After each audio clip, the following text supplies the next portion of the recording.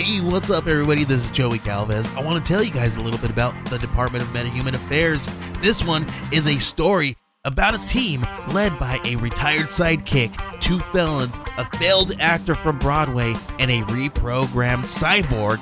But their first mission is to stop the criminals who have robbed a bank, and they will have to set the world at ease. You're going to get 180 pages of entertainment, action-packed awesomeness right here in the first 6 issues in a collected hardcover volume 1. All you gotta do is head on over to Kickstarter.com and type in the Department of Metahuman Affairs or DMA and check it out right now. Everything I learned from movies helps to make life a little bit groovy. With a one-liner plot holes and gratuitous movies, it's time to get busy with your friend Steve and Izzy. Sven-Ole Thorsen may be best known for his acting career that spans nearly 40 years. However, before that, he was also a champion bodybuilder, powerlifter, and is still a black belt in karate.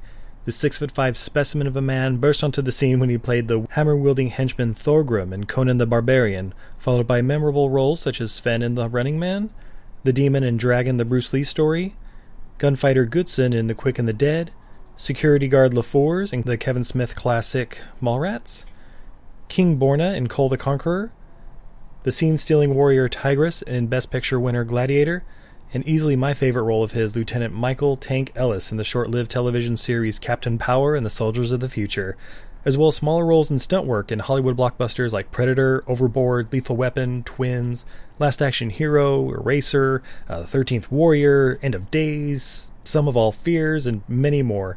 Over 150 credits to his name. Ladies and gentlemen, Mr. Sven Thorsen was kind enough to join us here on Everything I Learned from Movies. So without further ado, Mr. Sven Thorsen. All right, check. Mr. Thorsen, are you there?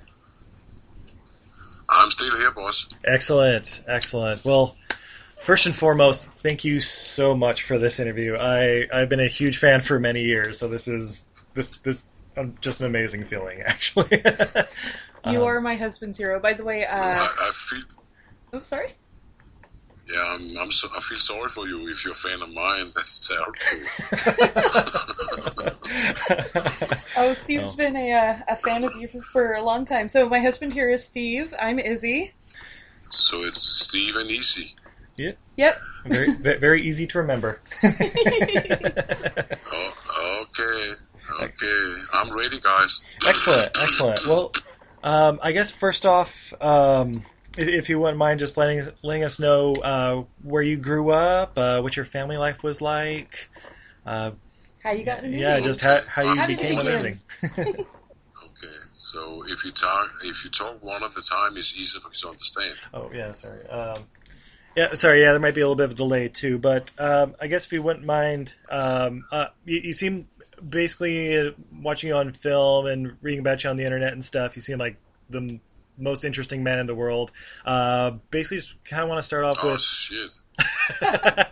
You can't always believe what you read on the internet, though. So I'm just glad you're here to kind of just let us know how you started. Okay, so there's a delay on it. So anyhow, I'm born in Copenhagen, in the Kingdom of Denmark, in 1944.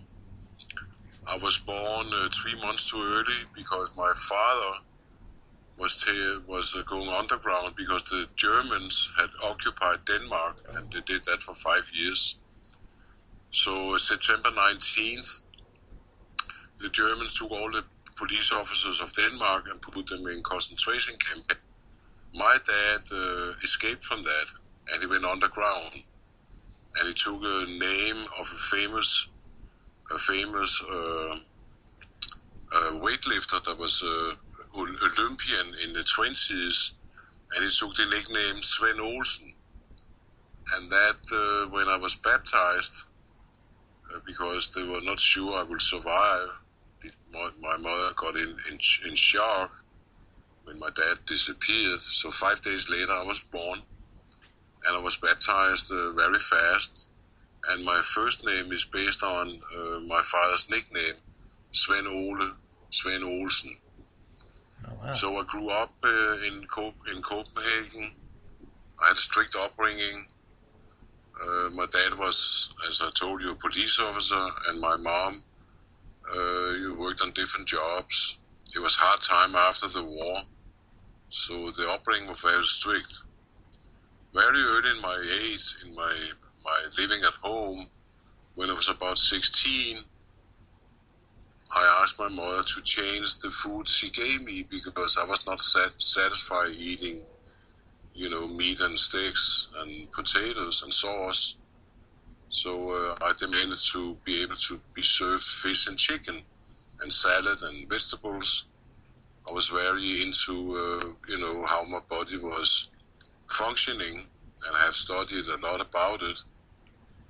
And then about when I was 19, my cousin, Vagn, talked about a bodybuilding gym that had opened in Copenhagen, and he'd been there a few times, and he want to, introduce me to it. So I went with him, and him and his friend had fun with me because they've been there for a little while. So I went through many hours of weight training, all the different machines and dumbbells and barbells. So when I was supposed to leave the place, it was on second floor in a private home, I tumbled down the stairs. They had to carry me down because my body was responding, very violently. So for a whole week, I had to stay in the bathtub with ice cubes. I was so whooped. And I said to myself, I'd done all kind of different team sports, handball, football, soccer, track and field and stuff. So I said to myself, wait a minute, this is what I want to do. Because I was in those years very shy. I was told very often by my mom I was a piece of shit. I should never been born.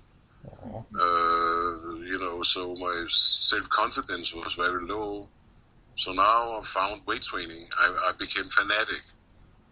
When I started out hitting the weights, I was 83 kilogram. And I made a decision that I would be the strongest and the biggest in the world had ever seen. So in 10 years, I added on up to 142 kilogram. I added on almost 60 kilogram, which is 140 pounds, to my height. I was 6'5", already when I was 13. Oh, wow. So I had this vision for 10 years where I was completely fanatic, that would be so big that one day I died. My friends will lift the coffin, the bottom will go out, they will all look down and say, Jesus, he was big. Wow. So that was my vision. Then in during those years, I also started doing some powerlifting. I did some martial art. We hired the world champion in martial art to come to Denmark for 3 years with his family. So I became a private student of him. After 3 years, I became a black belt. And in the beginning, when I was graduated, they were all laughing because I was a big guy, 140 kilogram or more. But in the end, I became a black belt and then later on champions in Denmark many times and in Europe as well. Also very early in my youth, when I was 21, I decided to have my own business. So I went to Greenland. I worked for 2 years there, and the money is there. It's tax-free. It's owned by Denmark. If you work on Greenland for 2 years and one day, the tax money you've been paying, you get back. I could start my own gym. In 1972, I opened the Sporting Health Club. And over the years, I invited all the bodybuilding stars to come to Copenhagen. Frank Zane, Franco Colombo, Mike Menzer, Kalman Skalak, etc., etc. And one day I got a phone call from a cinema in town who had got hold of Pumping Iron. Yeah. And they want to do a deal with me to invite Arnold to Copenhagen for the premiere of the movie. But then they pulled out because it was too expensive for them, so I took care of that and invited Arnold to Denmark. And we had great success with his movie. The sport from bodybuilding was my gym and 2 or 3 others' gym. But in a few years, because Arnold recommended me to start in Danish Bodybuilding Federation. We had 300 clubs all over Denmark, and the sport became huge. Yeah.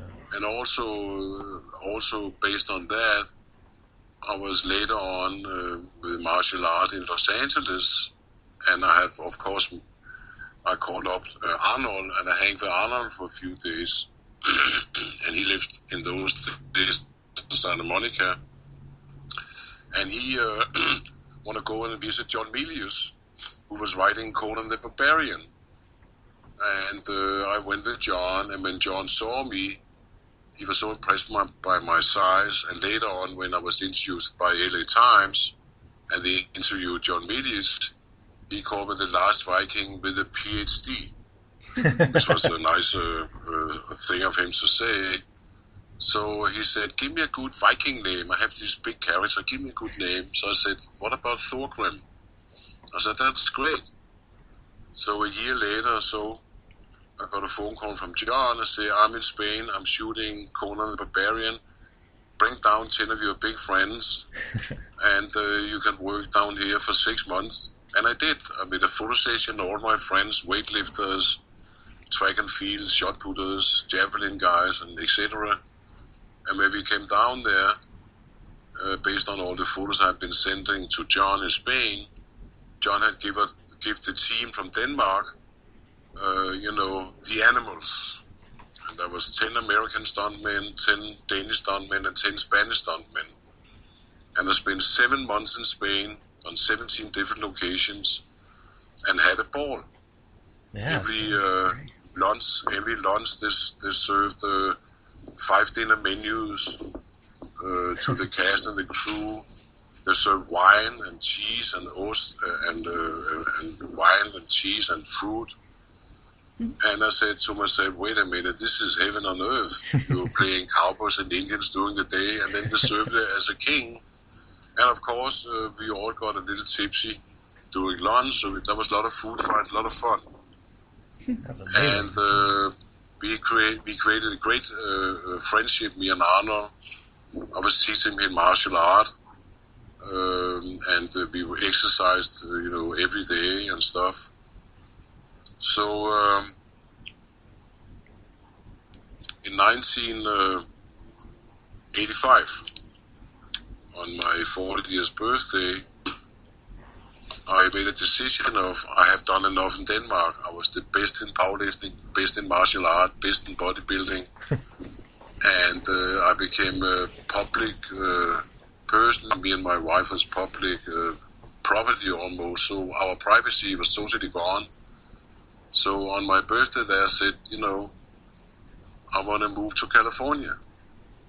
So 6 months later, we had sold my business, sold our houses, put all our stuff in a big container, 20-foot container, and we now stood in Los Angeles. And the only person I knew in Los Angeles was Arnold. So I called up Arnold and said, I'm in town, what about a cup of coffee? He said, sure, come to Griffith Park. I'm shooting Commando. I said, okay. So I went up there, and Joel Silver, the producer, was so astonished by my size, so he approached me very fast and said, you know what? I would like to have you in the movie and run around with a gun and say ouch and fall down trees and stuff. Can you do that? I'll give you $20,000 for that. But you have to be a member of Screen Actors Guild, and it is a social security number. So I went to Screen Actors Guild. I could prove I have done out of Denmark Conan the Barbarian, in Spain, Conan the Destroyer in Mexico, and Red Sonja in Italy, all with Arnold as the star. And I gave them my Danish social security number, and I was in the business. Nice. So recently, here a few years ago, I wrote a book called Strong Man in Hollywood. And doing research about my past, I realized I have done over 160 productions in film and TV. And then I spent 30 years in Los Angeles, 30 years where I worked constantly, all the time, but I never felt I worked. I felt it was fun. They paid you to play cowboy and Indians and fall and, have a few lines here and there. So I never saw myself as an actor. I saw myself as a guy, based on his physical skills, were able to fill certain parts. Excellent. Yeah, I was kind of wondering if you were ever afraid of being typecast or anything of that sort, but it sounds like you weren't looking for like leading man roles or anything of that sort. Just No, but that was never my intention. I never saw it as a career. I saw it as a job that was easy, even though it was long hours and stuff. I never looked for that, like Arnold is very ambitious. I was just happy I had a job. Because the purpose of going to Los Angeles for me and my wife was just to hang on the beach and do nothing. I retired, actually. So by chance, I ended up in the movie business. Excellent. Well, one of my favorite productions you were part of course, was in, I guess, 86, 87. It was the Captain Power and the Soldiers of the Future. I loved Sure. Did you enjoy being a part of like a TV series as opposed to a film, and actually having like, I guess, a more speaking roles and stuff like that in the late 80s? No, so actually, the Captain Power situation was based on another actor friend of mine, Robert Davi. He was in James Bond, amongst other movies. Mm-hmm. He had recommended me to the people of Captain Power that he knew this big guy that could kind of move around and say a couple of lines.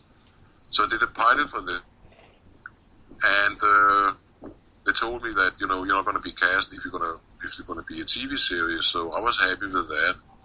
Meanwhile, based on my wife was working out Stallone's people and Stallone himself, I got acquainted with Stallone, and he offered me a job in Rambo, the third Rambo, and he wrote a part for me in Rambo. And then suddenly Captain Power came back to me and said, "We want you now. We can't find anybody." So in those days I had a female agent, Nancy Rainford. So to say no to Stallone in a kind of fine way, I asked Captain Power for the sky. Hire my wife. I want 2 cars. I want a 5-bedroom apartment. I want to have a big private dressing room with a pool table and a poker table and a television and with a refrigerator and a couch and all kind of stuff. Yeah. Hoping they will say no because I want to work with Sly. So they came back to say yes. Now I had to go to Sly, and I think Sly was a little pissed off because he had put a lot of effort into having me in his movie. But I thought that 23 episodes could give me education as an actor, because every week there's a new script. So I went up there with the wife and the kids and stuff. And the first day on the set, they all came to me. All the producers said, "Jesus Lord, your agency is a tough fucking cookie." And I said, "I told her to be nice to you guys. You know what I mean?" So now my deal was so good. So the lead guy, Timmy, he had one little shitty car and he had a little shitty place to stay. He was kind of pissed off because he was the star.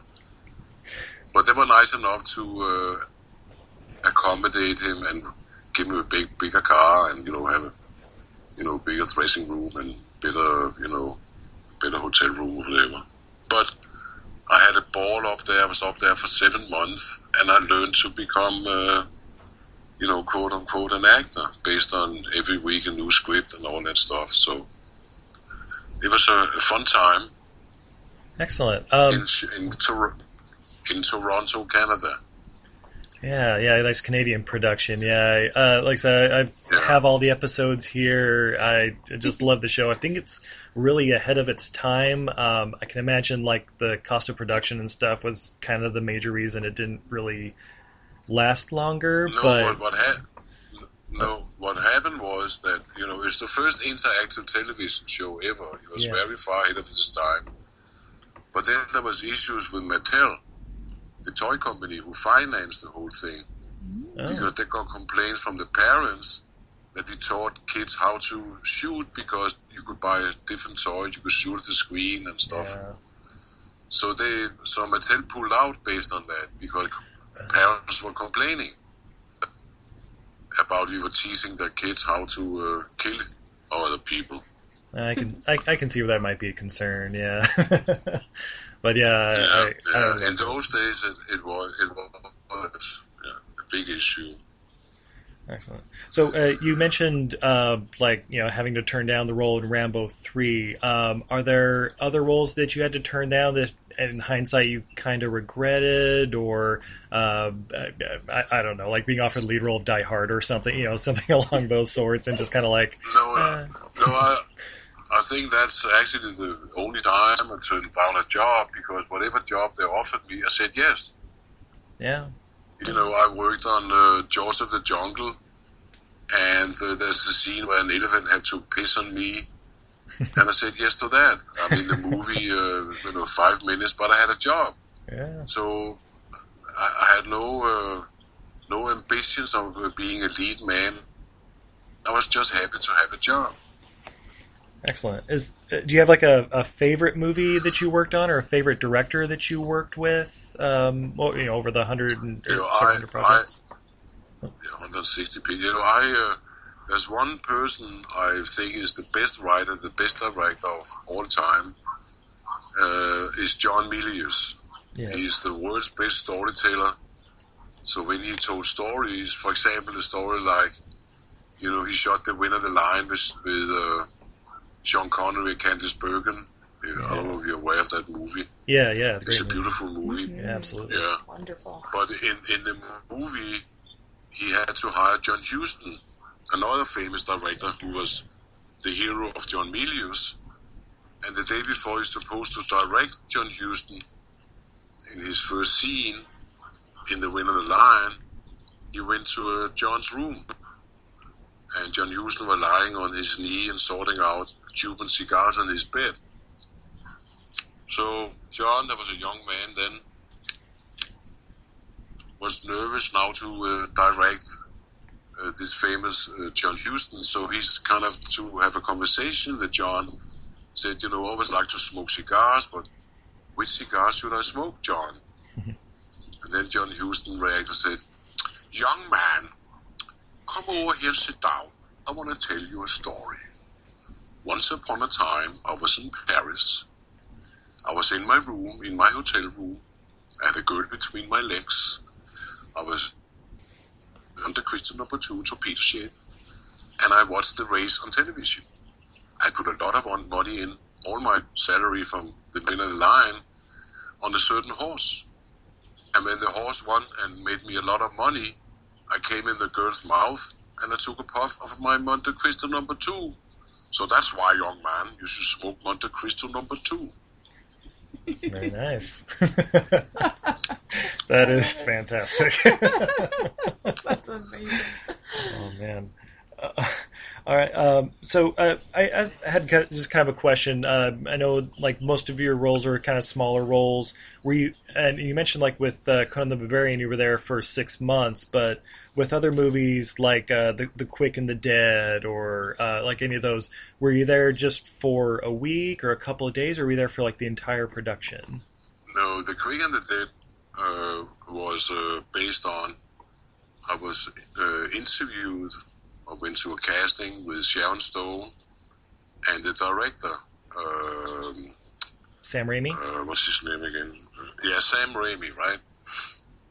And as soon as I walked into the room, they both jumped up and said to each other, I told you, he's the strongest man in the world, which I was in 1984 in powerlifting.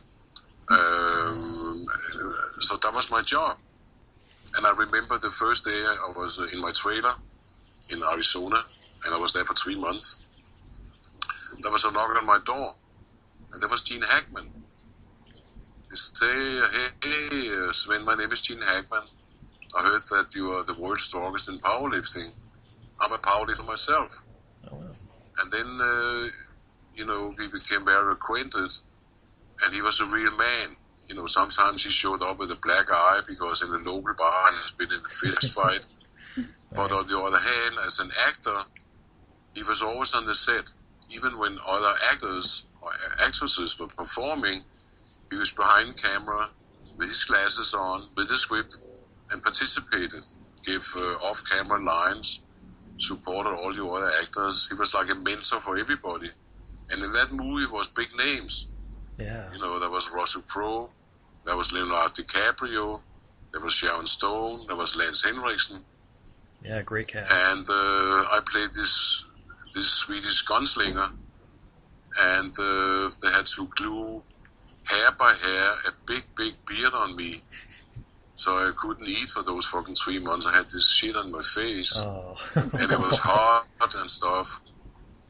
But for example, Gene Hackman, because in the movie was an extra, his name was Michael Stone, Sharon Stone's brother, big brother actually. So when I saw him, not knowing who he was, I had this big beard on. I walked out and said, "Hey, my name is Sven. What's your name?"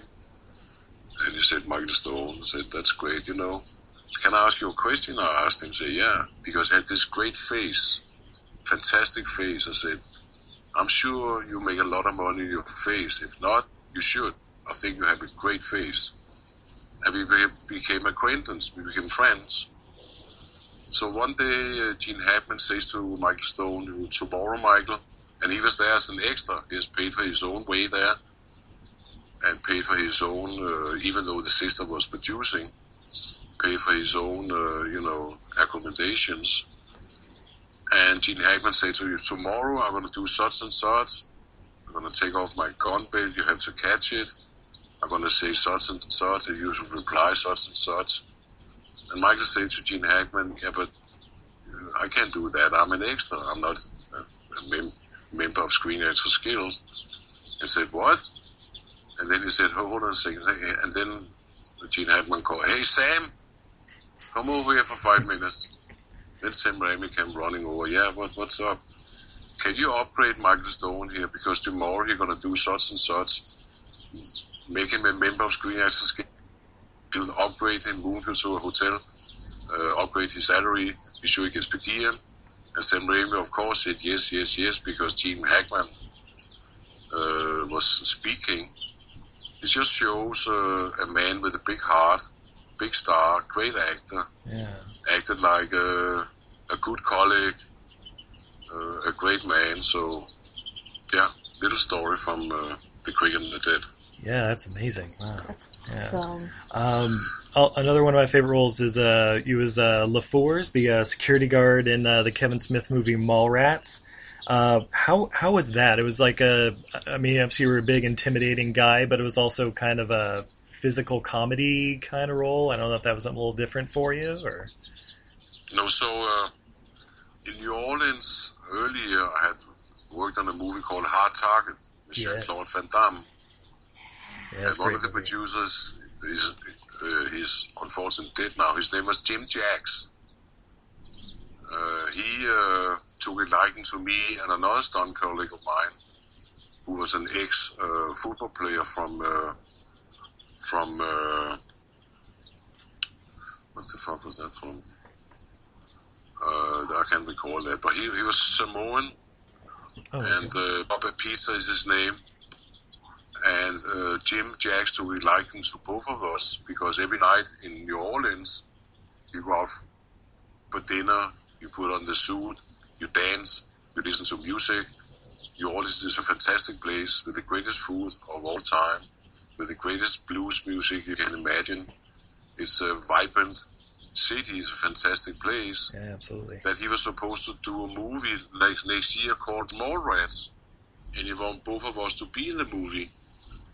And about a year later, I found out that Bobby Pizza was working in the movie in a big American mall in Minnesota as the stunt coordinator of the whole show. And I called up Jim Jackson in Minnesota and said, "Hey Jim, this is what's happening. I mean, you promised me and Bob a job. Now we gave Bob a job. What about me? He said, come to Minnesota right away. I have a job for you. So Bob was supposed to play that part. Oh. He had a deal with Jim that he was stunt coordinating the show, and then he should play that part, the security guard with the funny straw hat. So I got that job. And recently, I think a couple of years ago, me and my wife, Birgitta, went to a show called Hollywood Show where we signed autographs on different pictures. And the pictures I sold most of was Mallrats. They came from all over the United States with posters and photos, even though have some of the stars had to sign. So a movie that's a kind of later on it became a cult movie because of the director. Kevin Smith? Yeah, Kevin Smith. Yeah. So that's, as I said, a cult movie now. So to my surprise, I think I sold 100 pictures from that movie. Nice. Yeah, interesting enough. You stole the show. I don't say one word. And I remember when I saw the movie, I was like, oh no, because in those days I had some problem with the knees. I could barely fucking run. Mm. Later on, I got some surgeries. I got new shoulders, new hips, and new knees. But yeah, it's a cult movie and a lot of fans. And I get dialed daily on Facebook, because they were supposed to do another Mallrats with the old cast. And but I don't know if it's gonna happen or not. But, yeah, say there's always rumors about Mallbrats or whatever. Yeah, the reboot. Mallbrats. Yeah. Even the director called me and thought if I was ready. I said, sure, I would love to. But it haven't happened yet. Yeah, maybe soon. Hopefully soon. Excellent. Did you meet Ben Affleck on set of Mallrats? And if so, did you expect him to become a star? He was just a young kid, I didn't really know much about him. A little shy. Really? Nothing particular, even though I thought he was good looking. I thought he looked like the new Gary Grant or something. I mean, I think he's a handsome kid, but, he was just a young kid. Excellent. Yeah, I just remember when I saw the movie for the first time in theaters, I remember seeing you and going, oh my gosh, Tank is in this movie. This is amazing. No, see, I'm from Denmark, and even if the Queen of Denmark goes shopping, I don't stop and ask for an autograph, or nobody does. Or I never ask anybody for an autograph. I'm not astonished by people's careers. I'm more interested in the people himself or herself are the good people. And in the show business, there's a lot of good people. There's also a lot of bad people. There's very self-oriented. And, I mean, actors like Mel Gibson, he's such a cool cat. I did 2 Lethal Weapons with him. He always stands in Foot Line, and other actors, they sit by themselves at that trailer. They don't want to hang with the cast and the crew. But meet great guys, all down to earth. Yeah, it's a real good way to live. Just later on, go ahead. Yeah, later on, I had the big pleasure of working with Ben Affleck again, where he now became a name in the Sum of All Fears in Montreal. That's right. And now he was more secure about himself.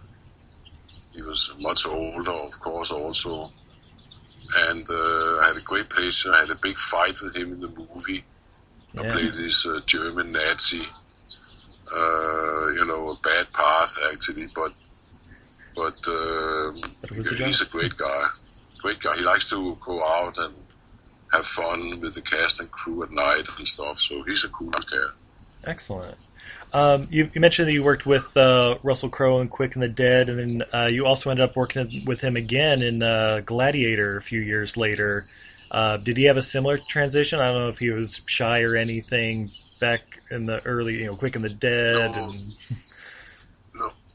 We all talked about how weird Russell Crowe was in the Quick and the Dead. He was always the part. 24 hours a day, he was the part. This priest who used to have an alcohol problem and now was, dealing with demons in himself. So every time you approach him, he was like that character, very much into the character, heavy-duty actor, kind of. So when I heard about Gladiator, I didn't know that he was playing the lead, but I heard that they were, casting and stuff, so I sent my stuff different places. I sent my stuff to England, to Germany, to Morocco, to California, and all kind of places, but I never heard anything back. And then Lou Ferrigno at the same time, when we worked out in Gold's Gym, he was so happy he got a part in Gladiator, supposed to play this particular part. And then for some reason they fired him, even though they had made costumes for him and they had done all kind of stuff prepping for him. He had bragging about it in the gym. Everybody talked about it. Yeah. He should be in Gladiator. So then I get a phone call from Branko Lustig, one of the producers, who actually won an Oscar for Schindler's List. Yeah. And in Schindler's List, the scene where a young kid hides in the outhouse, and that was actually him himself as a kid, Branko Lustig. Oh. So he called me up and said, "Hey, everybody's talking about you, Sven. I want you to come to Malta. I want you to play this retired gladiator. Please send me your stuff." Say, "Hey, Branko, I sent my stuff to you guys 10 times, but I'd like to send it again." So I sent it again, and then they came back and said, "We want you, but there's no residuals." So I said to my agent, this is a big job, but no residuals. I mean, I had to work with tigers and to be in Malta, a foreign country, and I'm not protected by any means. And if I can work for non-residuals because I'm a Screen Actors Guild member. And then she called them back and said, my client wants residuals. And then they told her nobody in the movie gets residuals. So a friend of mine, Ralph Müller, the big guy who plays a part there also as the body of Maximus, I called him up and said, "Are you getting residuals, Ralph?" He said, "Sure." And I said, "Can you give me Russell's phone number? I wanna call Russell also." And I called. I said, "Hey, how are you?" They offered me a part, but they said there's no. That's bullshit. They said we all get residuals. So now my agent got back to the production and said, my client are going to take a rain check because he wants residuals. So half a day, 6-7 hours later, of course he could get residuals. Come down here. So I went down there, and I'm in my quarters, and then Ralph calls from the lobby and says, "Hey, Sven, come down here. This big English actor, Oliver Reed, sits here. He want to meet you." So I said, "Okay." So I went down there, and there was a party going on. There was empty vodka bottles on the table and a lot of alcohol on the table, and Oliver Reed was sitting down with big blue eyes. When I shook his hand, he looked at me like he wanted to fucking kill me. And he was kind of in a bad mood or something. But then I went to the set. I was called to the set, and when I arrived at the set, I met Branko Lustig. And he looked at me, he walked around me and said, "Are you the man for the job?" I said, "Sir, I don't know what the job is, but I give myself 100%, so yes, I'm ready for the job." Excellent. So, okay, hang on a second. Then Ridley Scott came over, and he smoking a big cigar. Say, "Hey, everybody's talking about you." He said, "Are you the man for the job?" I said, "Sir, whatever you like from me, I give you 100%. I'm a team player." I said, "Good." And he said, "Okay," and then they walked away. And I felt like, what the fuck? They don't like me. I'm too old. What's wrong? So I got an idea. I went by the makeup trailer and the hair people and said, hey, my name is Sven. I was supposed to play Tigris. And we just got asked if you should go over here, you should make my hair blonde. Well, why is that? Because you have a helmet on. We can't see your hair. You know, talk to Ridley Scott. Yeah. So they dyed my hair blonde. So the next day I came to the job, they looked at me with different eyes. So now they gave me 30 pages of storyboard drawings of every camera angle from 16 different cameras of my job. Every drawing, every move with the right hand with the sword, and every move with the left hand with the axe, and back and forward. I mean, it was so overwhelming. So I said, wait a minute, this is too much for me. I can't do that. Are you kidding me? So I thought about, as usual, when I get a big job, I want to get out of it. I can't do it. So maybe I should hit a tree or fall or come up with some excuse. But then we start, for 3 weeks, we rehearsed the whole fight with the stunt double. And after 14 days, Russell Crowe came in and wanted to do one of the scenes with me instead of the stunt double. And they showed him what it was, and up and down. And there's about 30 moves. He's running backwards. I'm chasing him. And after that, he screamed at me, threw his sword and shield down, and said, you what the fuck, clumsy, fat fuck. I can't do this. And he took off. Mm-hmm. And all my colleagues were looking at me. I was looking at them and said, Sven, you did nothing wrong. But you have to understand, Sven, he carried a big picture on his shoulders, and maybe he was nervous or something. Let him cool off, and we just do the same. We do the same, you do the same again, we have practice. So he came back 45 minutes later, he looks like more friendly. And he said, Sven, let's do it my way now, okay? I said, okay. And we did the same shit. And he said, you see what I'm saying? I said, good. But then later on, in the next couple of weeks where we was practicing, in the weekends, he asked me to come by and we practiced in the weekend. And he had barbecue for us that was a part of it. And he turned out to be a super guy. Very smart, very clever. Spending a lot of time every morning when I was stressed and ready to do the fight scene, discussing with Ridley Scott details about the uniform, the weapons, and he was into it. He became a major actor. Yeah, absolutely. Wow, that's amazing. And I guess the main thing with your role in that movie is you were in your mid-50s and apparently there for weeks training and doing all that in the heat of Malta. That's just amazing in itself. Are you kidding me? I was dying. And then I had a fun experience on that movie. There's a scene where he's running backwards. There's about 40 moves. I have a tiger on each side of me. It's a dolly shot. He's running backwards. I'm chasing him. And doing that, I felt something on my uniform, which was kind of heavy. Big shoulder, big metal shoulders. And it was a kind of very difficult.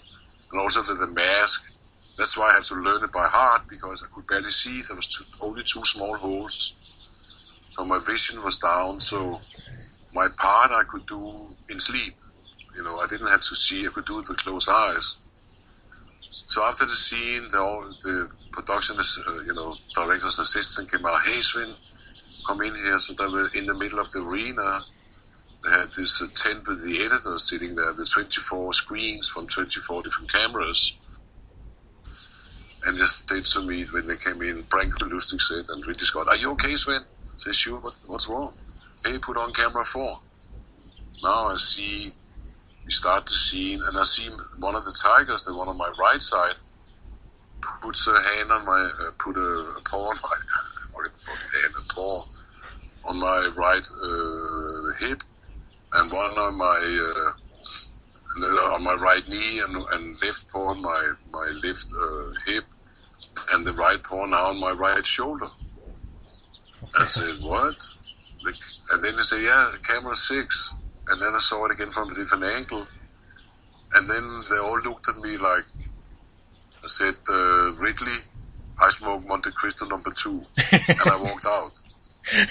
And an hour later, on a silver tray, they came with a box 25 Monte Cristo number 2. Because they were afraid I would sue them because the tiger had injected my life. But I didn't feel anything, you know what I mean? So yeah, it's nothing for the world's strongest man, you know.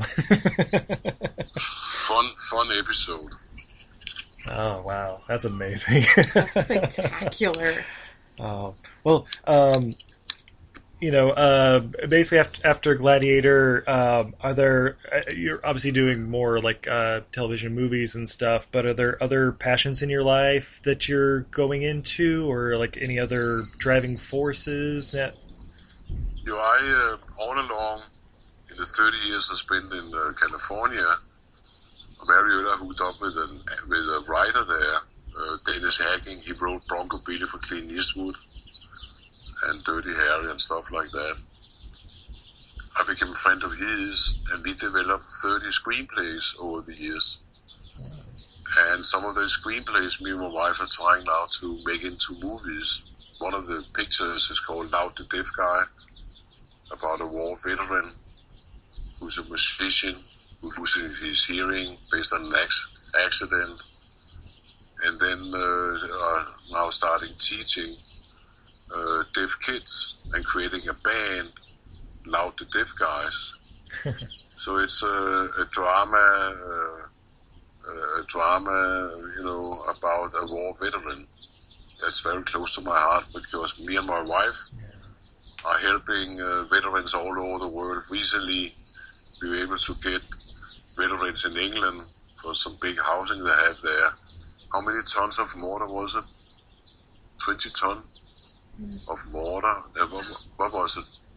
10 ton of mortar. So we're trying to, because I think if a country sends out their military to risk their life and lose their limbs, they should be taken care of when they come home. absolutely. And particularly in America and also in other countries, they're not so nice to their veterans. So that's a big that fills a lot of our life to try to help the veterans. That's wonderful. Yeah, that's great. That's fantastic, and definitely a great service here. Yeah. And I also I saw on IMDb that there's this movie Jackie O, where you basically played the lead as Count Odin. Care to elaborate on that? Yeah. Yeah, that's based on me and Dennis' idea, based on a true story where Dennis himself, that's why we call it a true Hollywood story. Dennis himself had a friend who on his way to Vegas, based on the car doesn't work, ends up in a little motel where he meets that lady and meets the butler also. So we made it into a screenplay. We don't know if it's true or not. That's why we call it a true Hollywood story. But it's based on supposedly a meeting where he meets her and the butler, and she tells the story of what's really happened to her.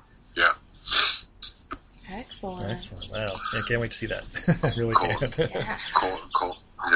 Called Jackie O. Yeah. So it's not. It's not shooting yet. Still just kind of in like pre-production, or. Yeah, it's a very, very early state of pre-production. Yeah, very early state. Excellent. Yeah. Wow. Well. Yeah. Thank you so much. So many amazing stories, and there's a million sagas. You know, it's also you wrote a book called Strong Men in Hollywood, which comes out in English here in 6 months or so. Excellent. And that's full of sagas. Oh. You know, behind the camera stuff, all good stuff, all fun stuff.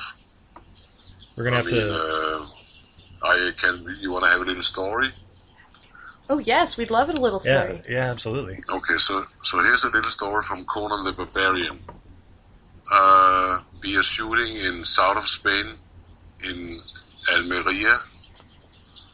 The ending scene of Conan the Barbarian, the big fight, where I get killed.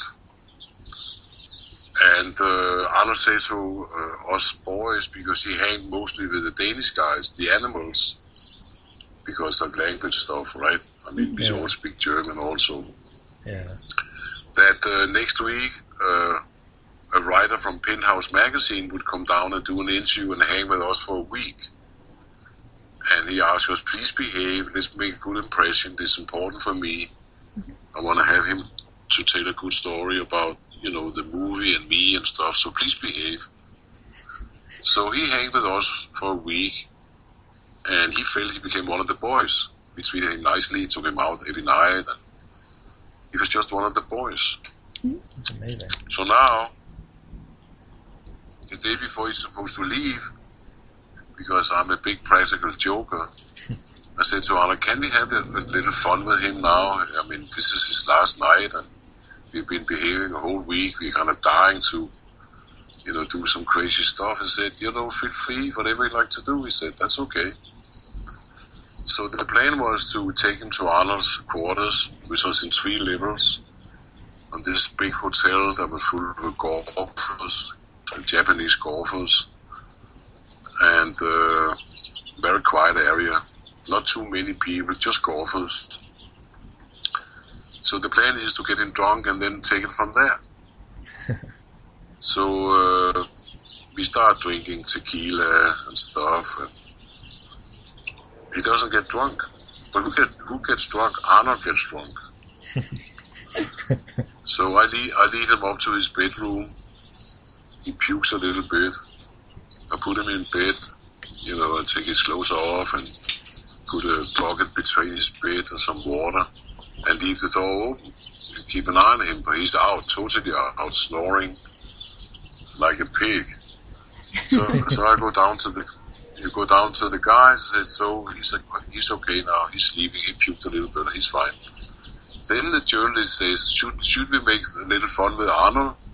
So that's a good idea. I said, what should we do? What about carrying him down in the lobby and put him on the couch down there? So that's a splendid idea.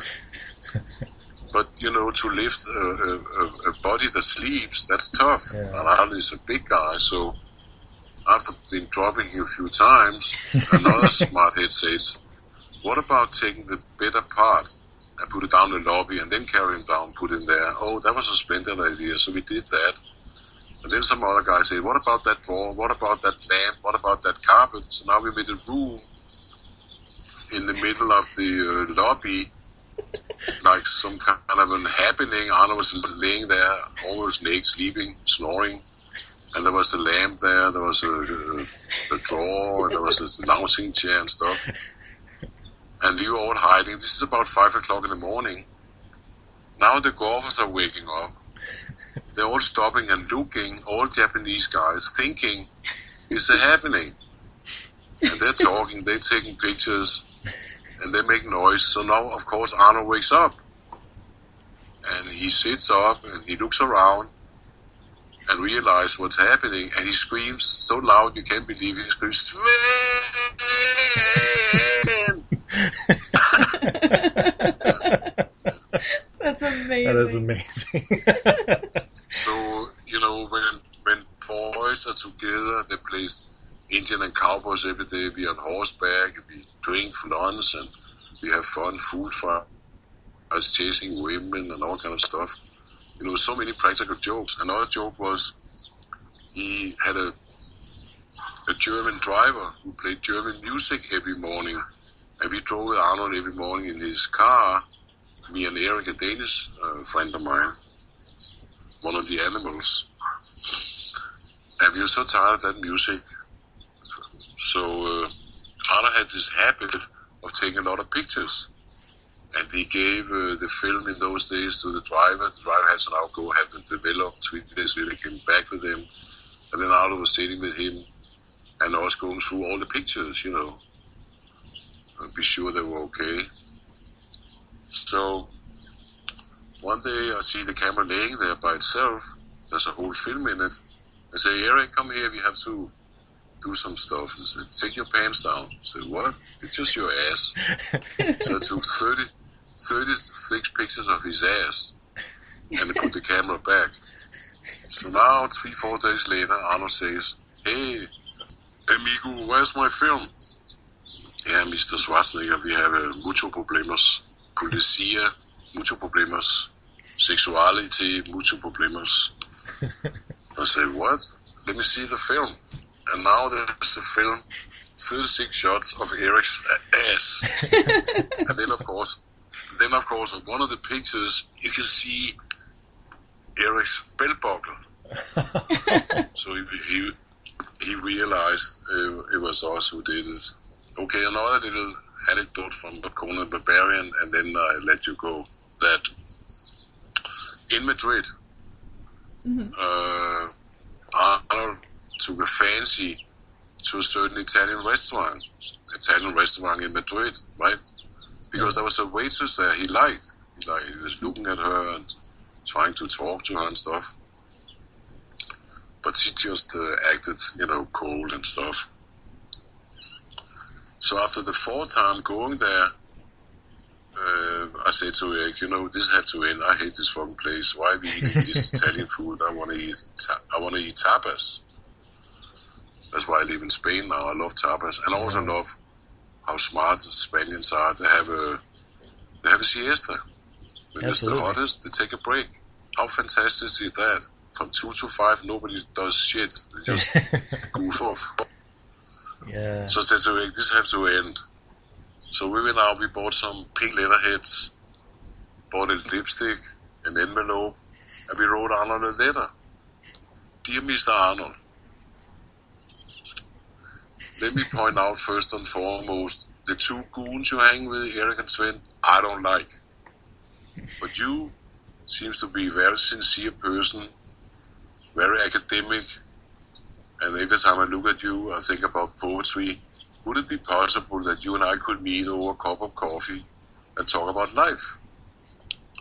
And I signed it, and I put lipstick on my lips, and I kissed on the letterhead, put it in an envelope, put a little perfume on it. I also bought some cheap Spanish perfume, and put it under his door.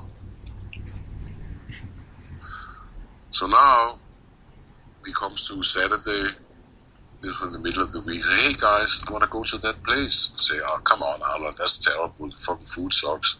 No, I want to go there. I say, okay. So now we go there. She's not there. And he's sitting there, looking after her and stuff. And he gets a little tipsy. And now he want to talk. I say, guys, can I talk to you? I say, sure. I said, by the way, you want to talk about a letter you got that says, Dear Mr. Arnold, let me point out first and foremost that the 2 goons you hang with, Erik and Sven, I don't like, but you, I like very much. I like to such and such. He said, how the fuck do you know? Because I wrote the letter, Arnold.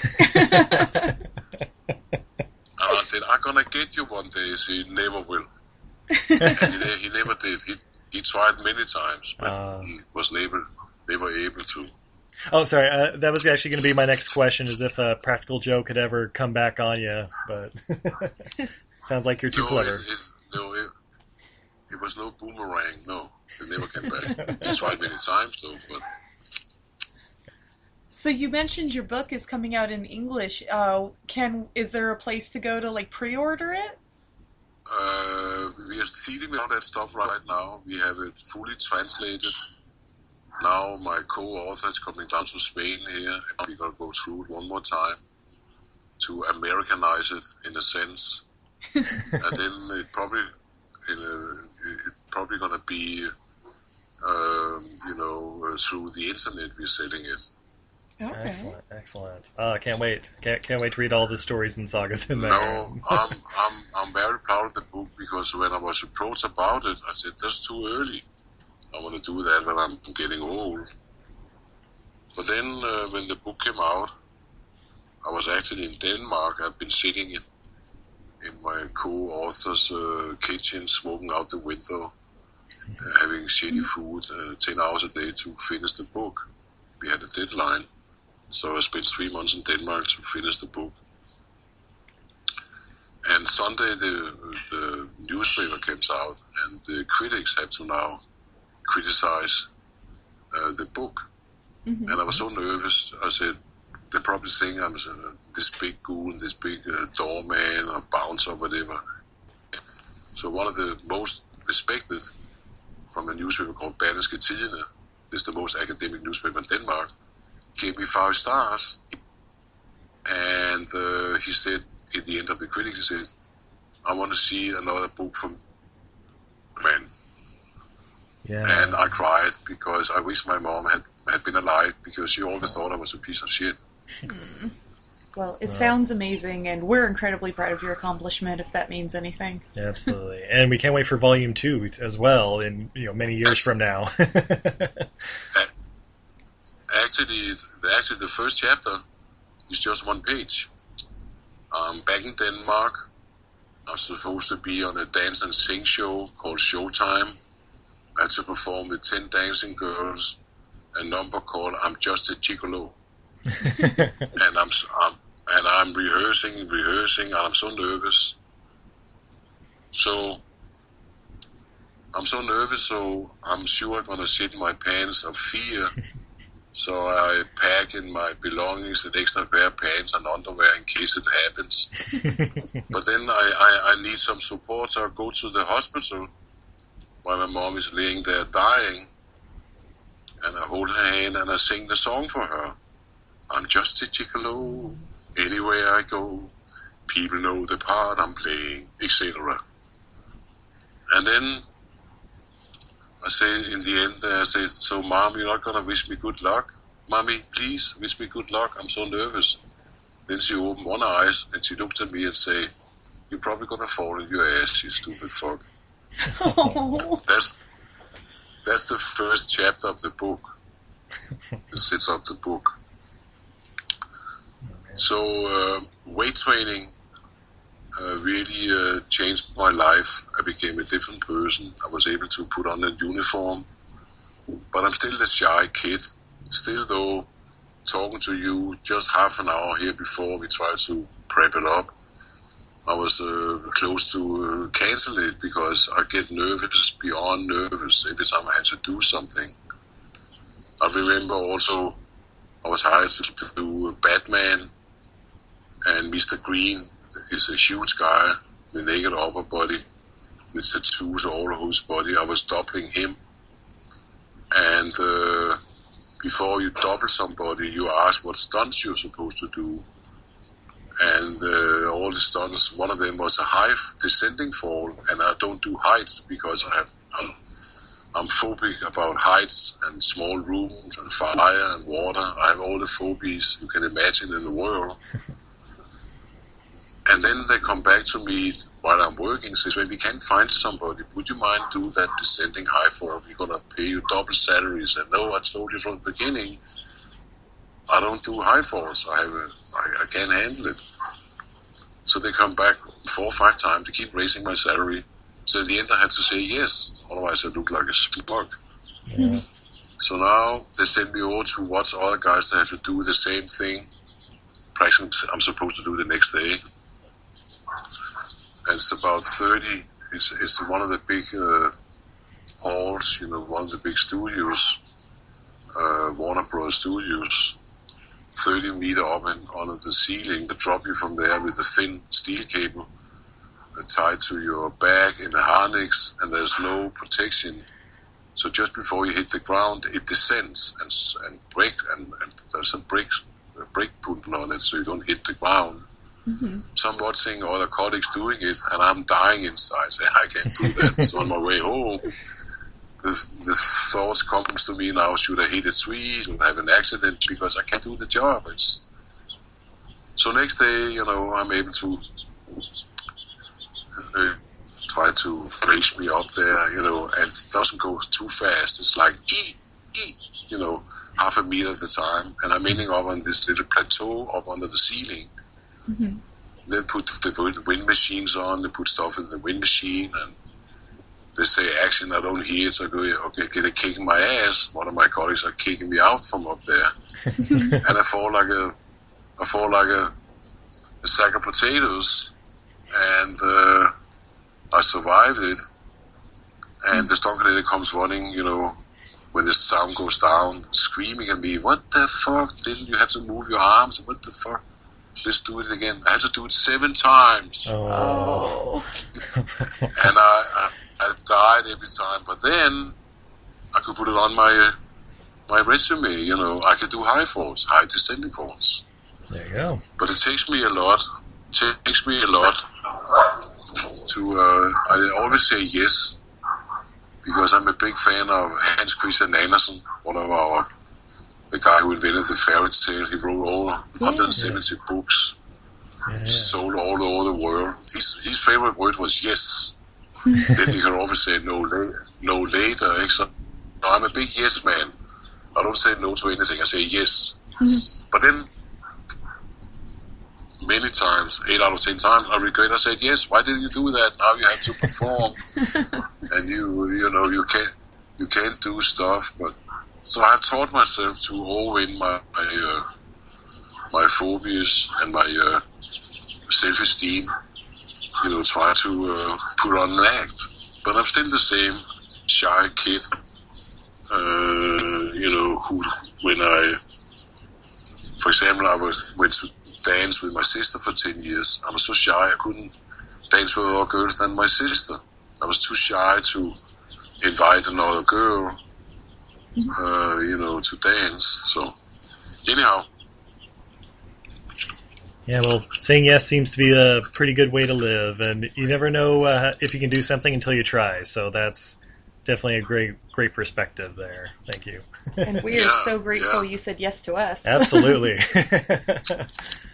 Yeah. But I was close to cancel it. I'm really, really glad you didn't. Yeah, really glad. This is amazing. Based on my fear for the unknown, I want to know, but then, I had to kind of pull myself together, and I do it in the end. I never push it out, but I've been close to it many times.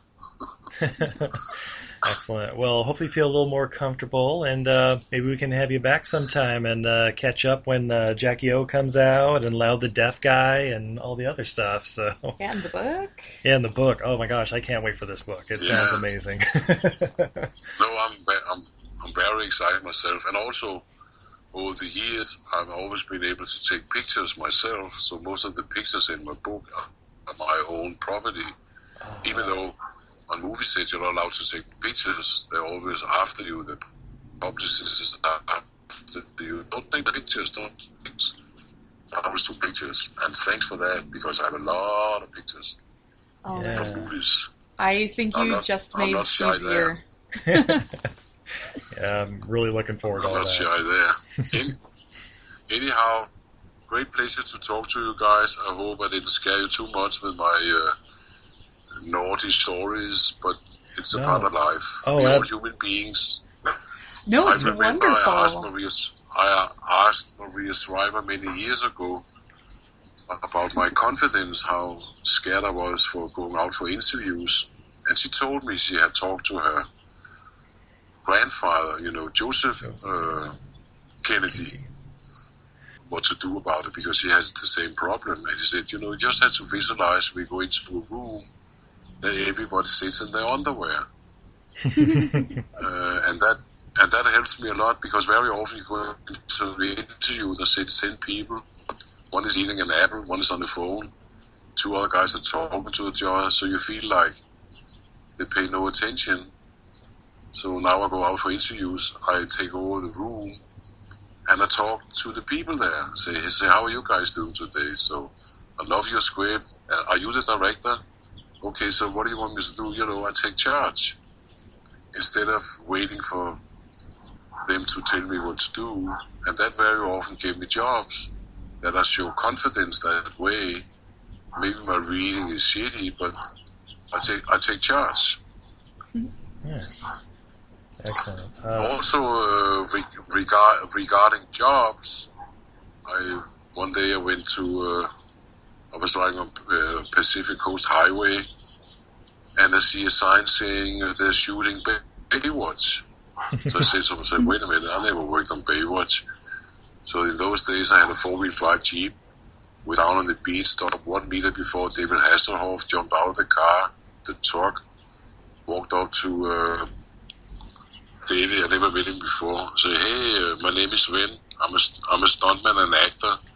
I have a question for you." And he said, "What is that?" I said, "Why have you never hired me for being in Baywatch?"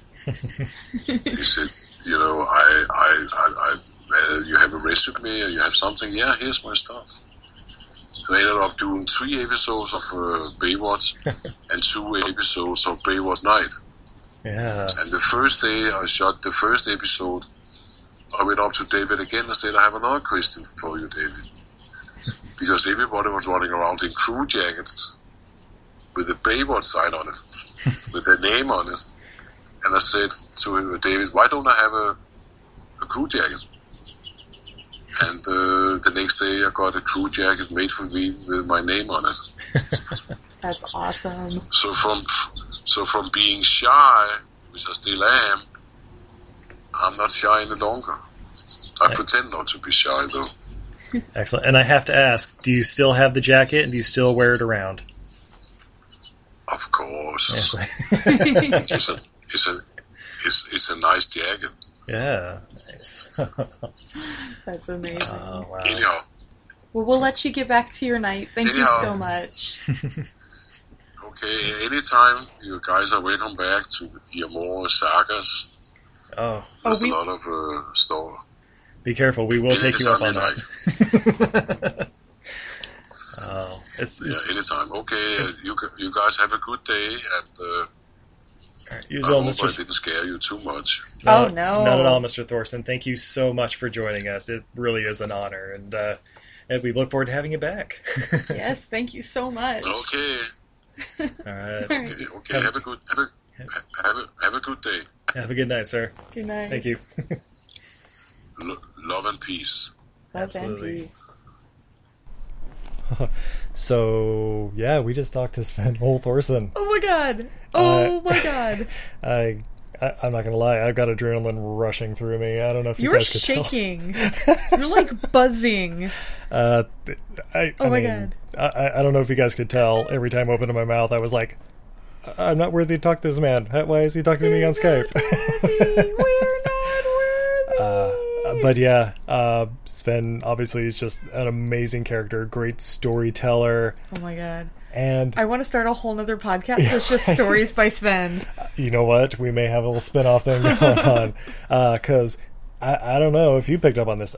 I think we might be best friends now. I think we are. I think he basically invited us to España to come smoke some Monte Carlos number 2s and yeah, Monte Cristo number 2s, Monte Cristo. hanging out in his hacienda, I'm assuming. Yeah. And play with his dog. By the yeah, way, the dog was how proud adorable. are you of me for not asking him a million questions about his dog? I am very proud of you. Thank you for just letting him talk. Because I was just like, yeah, I'm just going to be quiet, let him talk.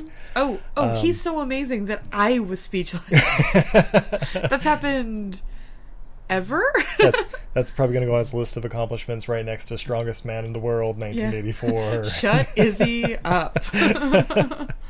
So yeah, thanks for listening. Hopefully you guys enjoy that, and huge shout out to Sven Thorson and his people and his wife and everybody who made this happen. Shout out to you, honey, for making this happen. Yeah, all it took was asking and gentle nagging. No. So you're saying Nicolas Cage, we could just nag onto our podcast? You know what? We may have to talk to his people. Joel Hodgson from MST3K? Possibly. Elizabeth Shue. David Robinson. Who knows? It never hurts to ask. Oh my god. And can you believe we were able to lock the cats up for an entire podcast? That was the best part. I'm not gonna lie. But yeah. So until next time, I'm Steve. And I'm Izzy. And Sven just disconnected on Skype. But this is Everything I Learned from Movies. Everything I learned from Sven Thorson. Have a good night, everybody. Good night, everybody.